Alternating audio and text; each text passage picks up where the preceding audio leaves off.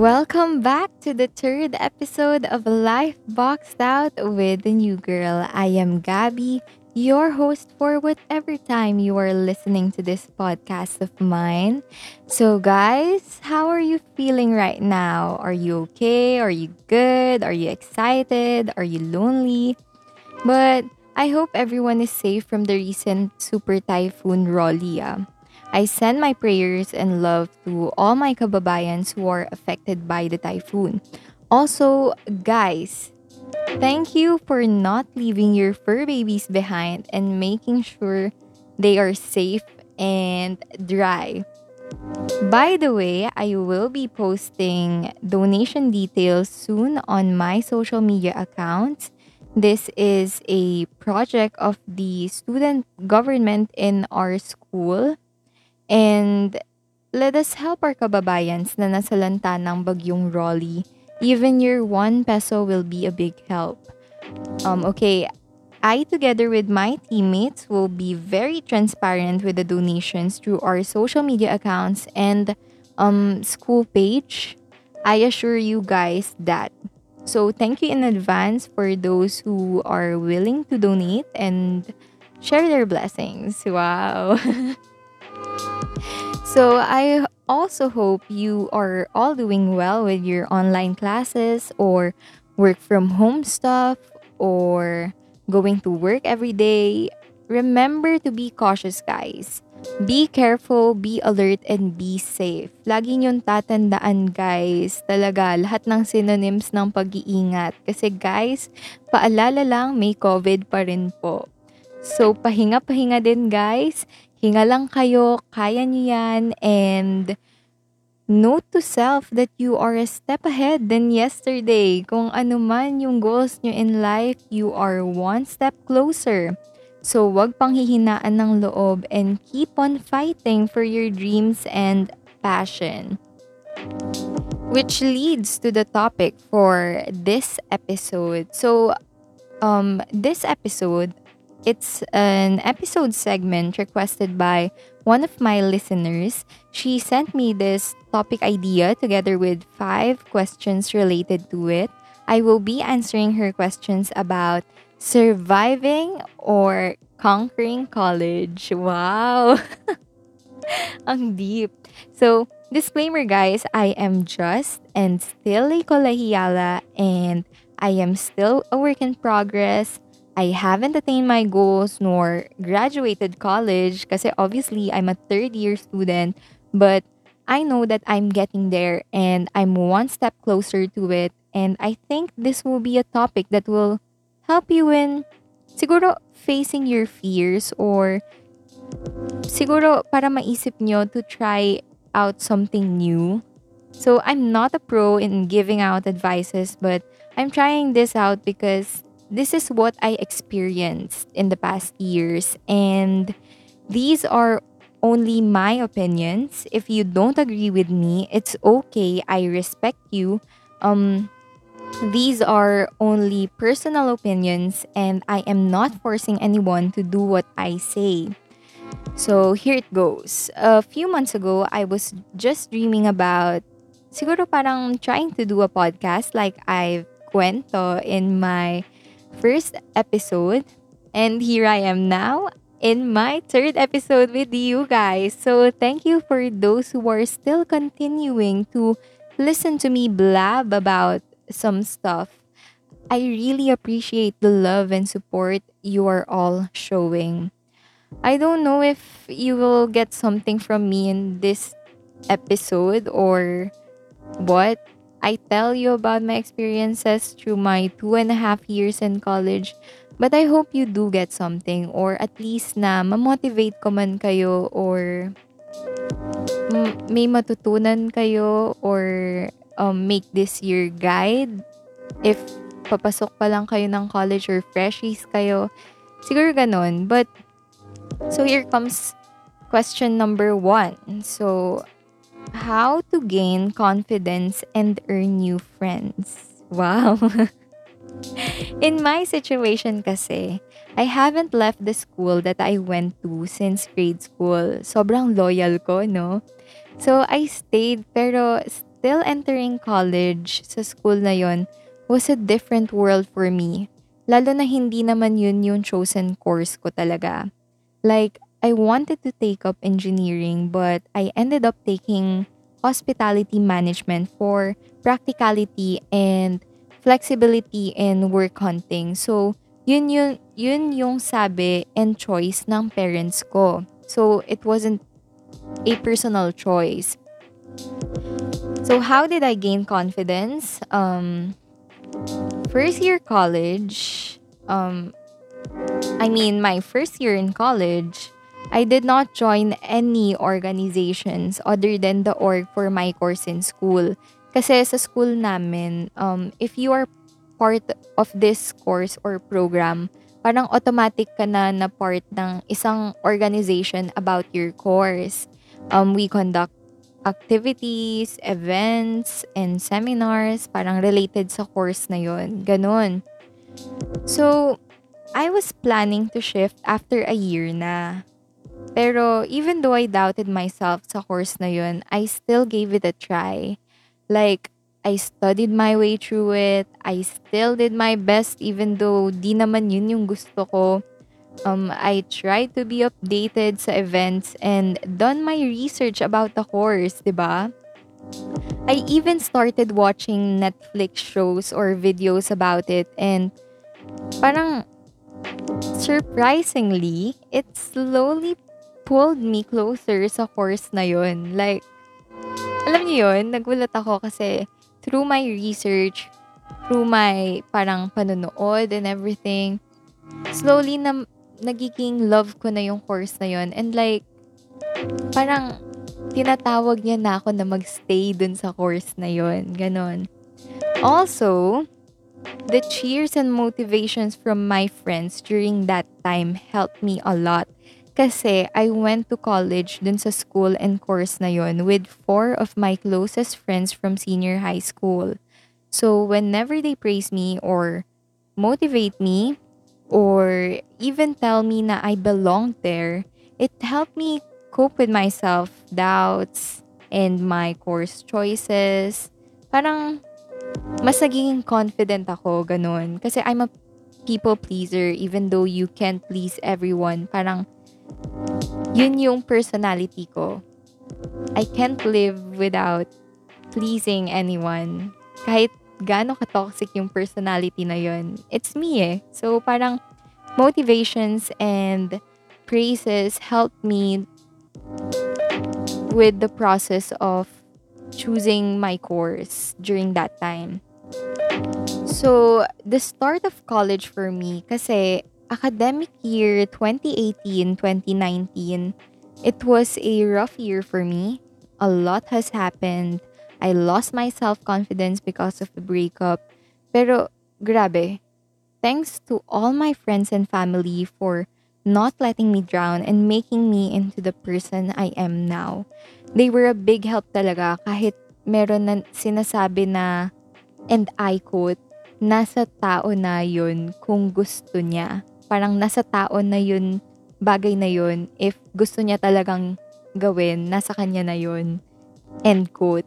Pero even though I wanted to get better that time, I didn't think I would be any better or I would be better any soon without their help. Parang feeling ko, if hindi nila ako tinulungan, nandun pa rin ako sa same hole na yun.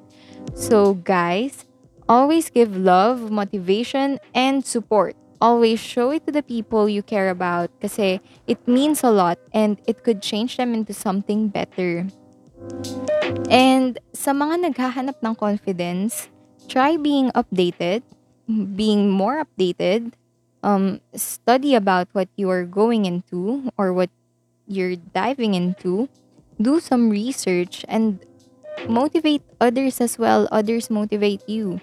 Kasi I believe na you'll gain confidence about saying something or about doing something if you really know what to do or say. Like, if you are 100% sure about it, dun mo makukuha yung confidence mo to say something, 'di ba? Or to do something or puro say or do na ako. So be sure And, learn it. Parang gawin mo lang siya. Tapos, make sure na alam mo yung ginagawa mo or yung mga sinasabi mo.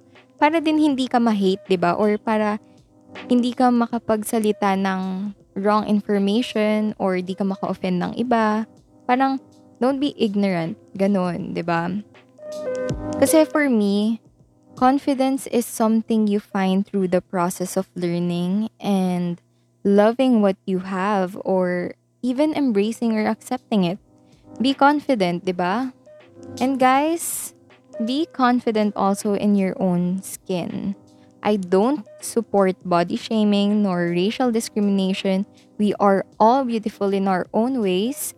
We are unique and we are bongga like the LGBTQIA plus community, 'di ba? Parang accept others lang. Tas ikaw naman sa sarili mo, accept yourself. Be confident about the things you are doing as long as wala kang natatapakang ibang tao, 'di ba? Believe in yourself, guys, because there is a whole other life ahead of you. Pag nakuha niyo yung confidence na yun and pag love niyo talaga yung ginagawa niyo or pag mahal niyo, parang pag alam niyo talaga yung ginagawa niyo. So, meron pa pala dun sa question na yun. So, how did I earn new friends that time? I just went with the flow. Kasi 'di ba, I had four other friends with me. Pero syempre, parang gusto ko din naman maka-earn ng new friends dun sa course ko.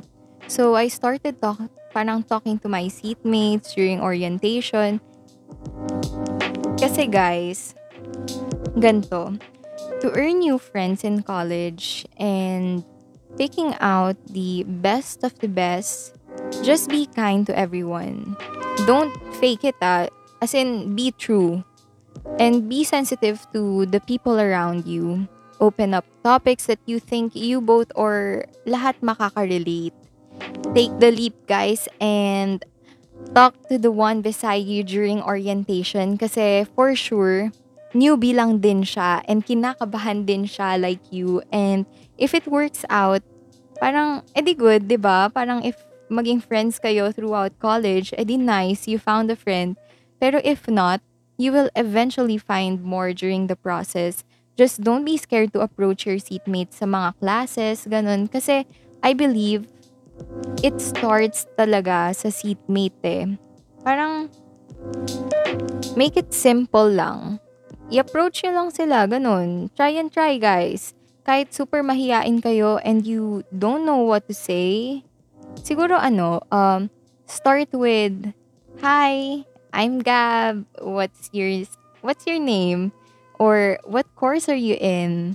What school did you transfer from?" Then from there, siguro relate your personalities if you think na he or she is interested din in talking to you. Guys, maging sensitive din kayo sa approach nyo, ha. Baka naman ayaw ka palang kausap nun, tas tuloy-tuloy ka pa rin. Baka gusto ng seatmate mo maging tahimik lang siya, pero tuloy-tuloy ka pa rin. Be sensitive pa rin, guys. And alam niyo yun, be kind lang sa approach nyo and all that. So, I hope I answered the first question nicely. Moving on to the second question. Is it true na college days is the time na mas makikilala mo kung ano kaya mo or talent mo? Okay. Parang nakarelate ako dun sa question na yun. So, for me, the answer is yes. Kasi 'di ba, sinabi ko kanina na I want to take up engineering when I was a kid or way back in junior high school. So, what changed? Kasi I found what I am passionate about. Kasi after first year college or the roughest year of my life so far, I started picking myself up and I slowly fell in love with the course. Parang I researched more about it, learned more from my professors. Parang unti-unti sa mga events din na napupuntahan ko. Parang napapamahal na ako dun sa horse ko, ganun. Or nahahanap ko na kung saan talaga yung heart ko, ganun. So, second year, I started joining organizations like student government, yung sa school namin, and a national organization for young chefs. So I and my friends joined this organization for young chefs. Honestly speaking, I doubted myself so bad for joining the org kasi I felt like I have no talent in cooking nor baking talaga.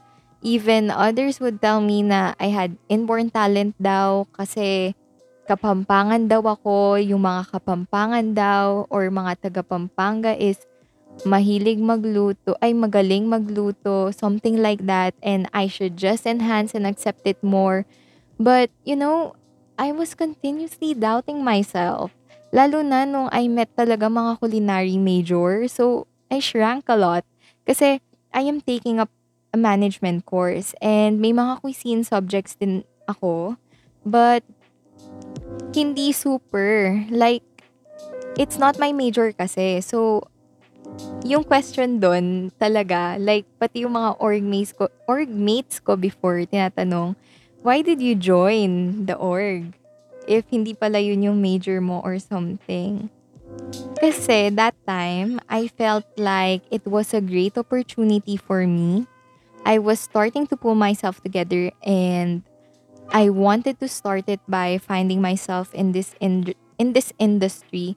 Kung saan ba talaga ako belong, ganun. Parang trial and error, guys. Ganun yung na-feel ko dun sa pagsali ng org na yun. Like, nung pagsali ko, I didn't know nung una na if magugustuhan ko ba yun or if I'll get to renew my membership or 1 year lang ako doon, like, tryout lang, ganun. So, I tried to go to this org's event 2 days after ko ma-discharge sa hospital because I had dengue and I just want to be spontaneous and join the org. So, parang yung event yata nun, if I remember, parang general assembly siya nung org. And surprisingly, I had fun. But at the same time, I was really nervous and I didn't know how to react kasi nga I doubted myself a lot until dun sa org na yun, parang syempre ang daming mga culinary major. So parang feeling ko, ang liit-liit ko, ganun. So kahit na ganun yung na-feel ko, I tried to volunteer sa isang event ng org namin.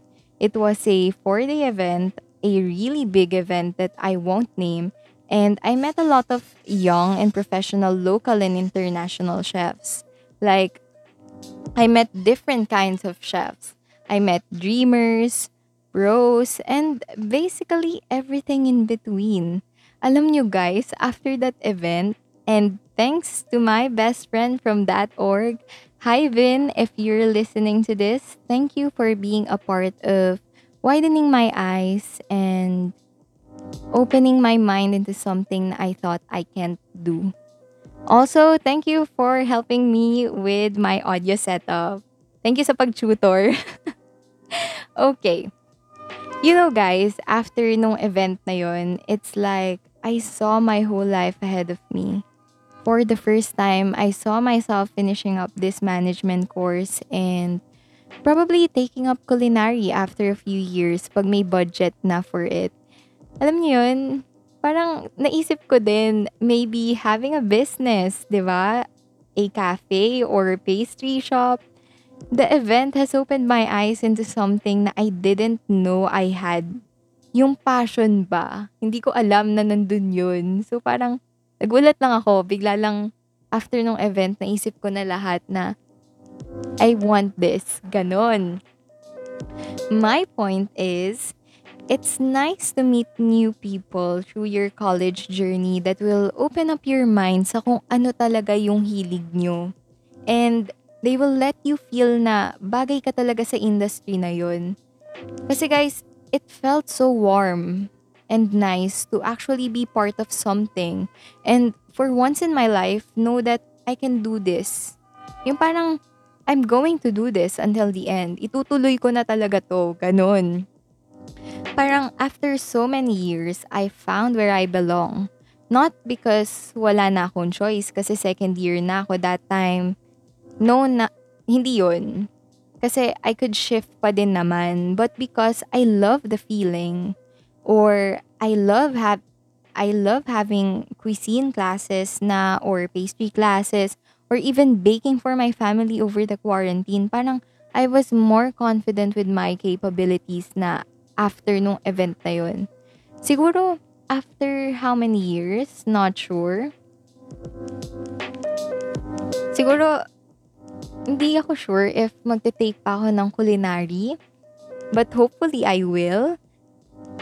Kasi depende talaga sa budget 'yan and also sa time pala. Pero I know that I will still get to bake and learn learn more and learn new stuff for the sake of the dream. Parang alam mo 'yun, I'll keep on striving, I'll get there. Parang syempre sipag at tiyaga, dugo at pawis, gano'n, 'di ba? Alam niyo ba guys, I even cried after knowing na this is what I want na. And this is what I want to pursue already. Like, I cried a lot kasi I felt complete na and I really owe it to my parents. Kasi even though I liked engineering a lot before, I don't think I will be this happy if I am what I wanted to be way back. Like, iniisip ko sarili ko sa engineering. Feeling ko, hindi talaga yun yung for me. Ganon. So, see guys, when I was starting sa college, I did not even imagine na I would be part of such big events. Not only in school, pero pati yung mga national events talaga. Like, be part of organizing it or helping out as a marshal. I had no idea for what I would become. All I did was, siguro I just kept on striving, kept on going on, and, even though I doubted myself many times, I still managed to get through. Pero syempre, thanks to everyone that's been there to pull me up, 'di ba? I hope I answered your question with my personal experience. So, next question is, what to do kung nawawalan na ko ng gana sa course na kinuha ko? Okay, I feel like this is normal in the middle of the year or when you're starting to realize na you're not meant to be in a course program. Yung kahit gusto mo talaga siya, may times talaga na mawawalan ka ng gana or parang you'll just have this thought of letting go of everything, ganun. So my advice is, since I felt that around last year, siguro take a break from it. Even though it's almost impossible to take a break from college, pero I suggest you take it if you can. Go out with your friends, treat yourselves, read a good book, siguro binge watch a movie or a series, or even go to the gym, 'di ba? Workout, ganun. Parang let yourself reboot muna.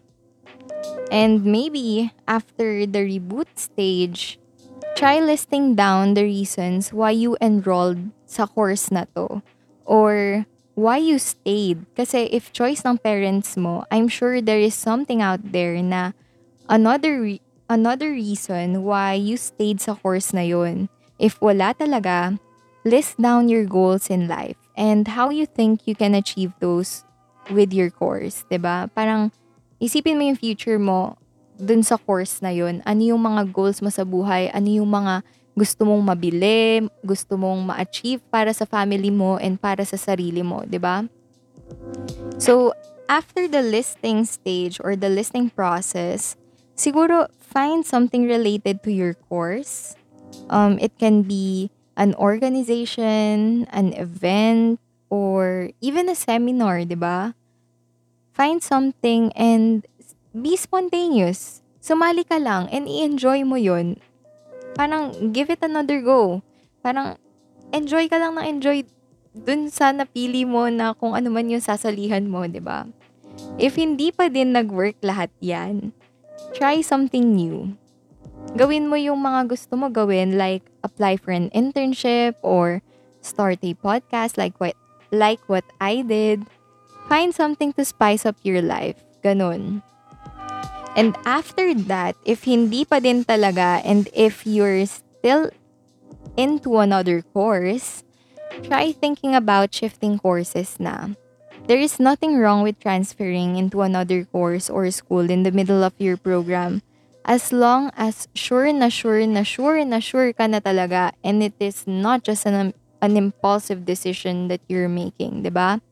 Pero guys, may gana man kayo or wala sa course that you're in right now, while in the process of reigniting the sparks with it, please guys, mag-aral pa din kayong mabuti. Study your lessons, give it your best shot on studying the program, mag-comply pa din kayo sa mga requirements, keep on striving pa din kasi guys, sayang yung pera ng magulang nyo. Or if kayo nagpapaaral ng sarili nyo, sayang pera nyo guys. So habang hinahanap niyo yung sarili mo, yung process na sinabi ko kanina, mag-aral pa rin kayong mabuti guys. And if maisip nyo na talaga mag-shift, if talagang decided na kayo and you've stated out the pros and cons of it, edi go na, 'di ba? Tsaka ka mag-shift, 'di ba? So that's my answer for question number 3. So next question is, when choosing your course sa college, what do you need to consider your passion or gusto ng parents? So in my case kasi, the only passion I had when I was in high school was dancing. I liked engineering pero hindi ko passion eh. Parang hindi ko siya passion. So ang sinunod ko sa pagpili ng course ko is parents talaga. In some cases, passion talaga yung sinusunod in choosing a course kasi I think na they've thought it through. They are really good at it and they have the means to pursue it. So, okay lang na ituloy nila yon. Pero kasi sometimes, following your passion is a privilege for those who can afford to risk it. Pero choosing your parents' choice is a practicality. Parang not everyone could risk their future para sa passion. Kasi 'di ba? Parang hindi lahat merong ganong means para yung passion na lang yung piliin, 'di ba? Hindi yung practicality. Guys, it's a sensitive topic that I think only you and your situation could come up with the answer to this question. I can't speak for everyone kasi, 'di ba, I know I'm lucky kasi what my parents chose for me is a course that I get to love in the long run and have full of burning passion for it. So my only advice for this is siguro try to assess your situation and really think it through. Consider everything into the thought of it, even your parents. Kasi pati yung kung ano man yung pinagdadaan nyo sa present time or kung ano man yung tingin nyo kalalabasan niya in the future, ganun. So, okay. Last question is, actually hindi siya question, pero ito, give any tips or advice sa mga nagpipilit pa rin na makasurvive sa college. So guys, ako din, isa ako sa mga nagpipilit na makasurvive sa college. Third year pa lang ako and hindi pa ako tapos, lalo na ngayong virtual yung classes, doble yung task. And wala pang way to relieve stress or go out with your family or friends, 'di ba? So parang ako din guys, isa sa mga nagpipilit makasurvive. Pero kasi I think dun sa mga naranasan ko na for 2.5 years in college, I think the easiest way in surviving college is first, having a strong support system and a positive environment and toxic-free friends. Kasi guys, sila yung mga magiging stress reliever mo when things go bad. Like, sila makakasama mo everyday sa school. Sila yung nandyan lagi to support you or to pull you up when you are down. So guys, surround yourself with positive energy. So second is always motivate each other. Parang ikaw din, syempre, dapat nagiging positive energy ka din sa iba. Parang reflect positivity to the people around you kahit na sobrang sakit na ng ulo mo sa mga pinapagawa. Huwag kang parang 'wag mong hahayaan na sila lang yung positive sa'yo. Siyempre give back, 'di ba? Sila din naman nahihirapan. So, you should be positive as well, 'di ba? Na kaya niyo 'yan, magagawa niyo 'yan, matatapos niyo 'yan, project lang 'yan, thesis lang 'yan, feasib lang 'yan, or kung ano man 'yan, matatapos niyo din 'yan basta teamwork lang and yung motivation niyo sa isa't isa, malakas yung support system. So, third is always be organized. Kasi guys, there are different ways to be organized. Kasi yung iba, kahit magulo gamit nila, alam nila kung ano yung para saan, 'di ba? Pero ako kasi, I like having a to-do list and an updated calendar for events and deadlines. So, siguro ang advice ko for dun is find your own way to be organized or para makapag-comply ka sa mga pinapagawa. Basta kung saan kayo comfortable, basta be organized in your own way, ganun. So, fourth is, guys, i-enjoy nyo lang yung experience. Madaming events sa college and madaming organizations na pwedeng salihan. Guys, sumali lang kayo ng sumali. Be spontaneous once in a while.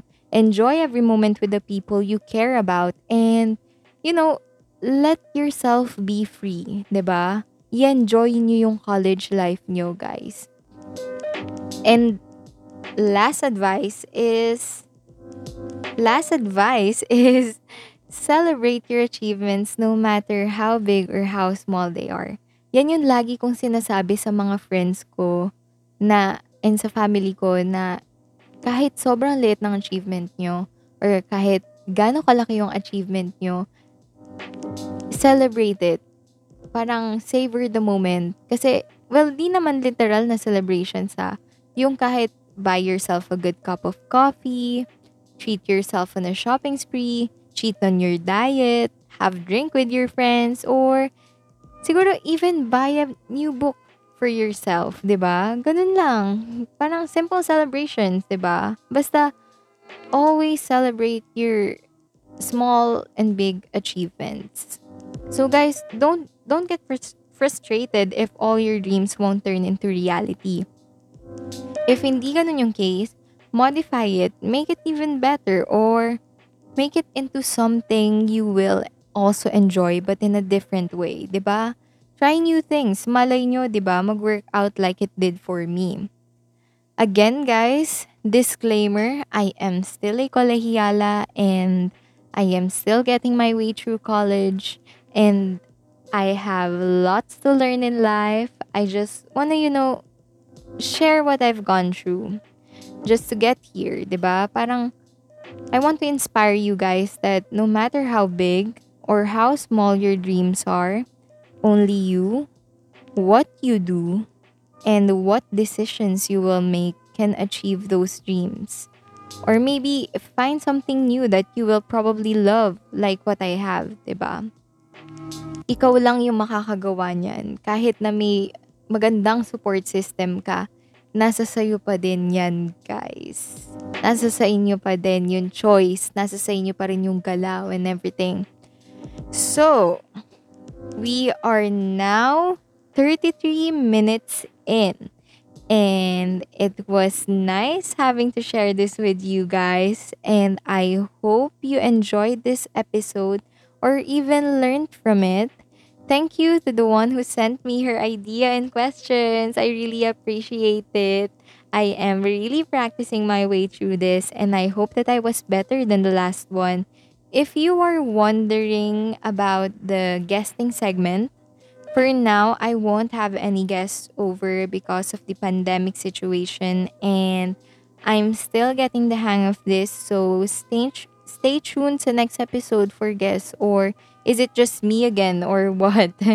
By the way, I just want to make a plug. My friend Syra is having her first live stream kwentuhan via Kumu on Monday, guys. Alam ko every Monday and Thursday siya, ganon.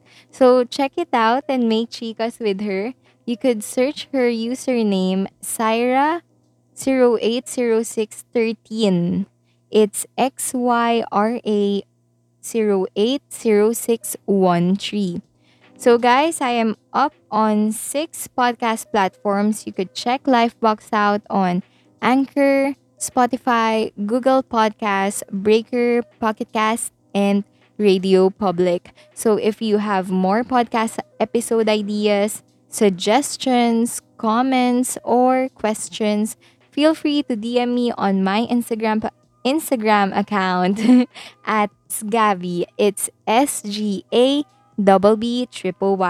Don't forget to tag me on your stories while listening to Lifebox Out with the new girl. So maybe that is all for now.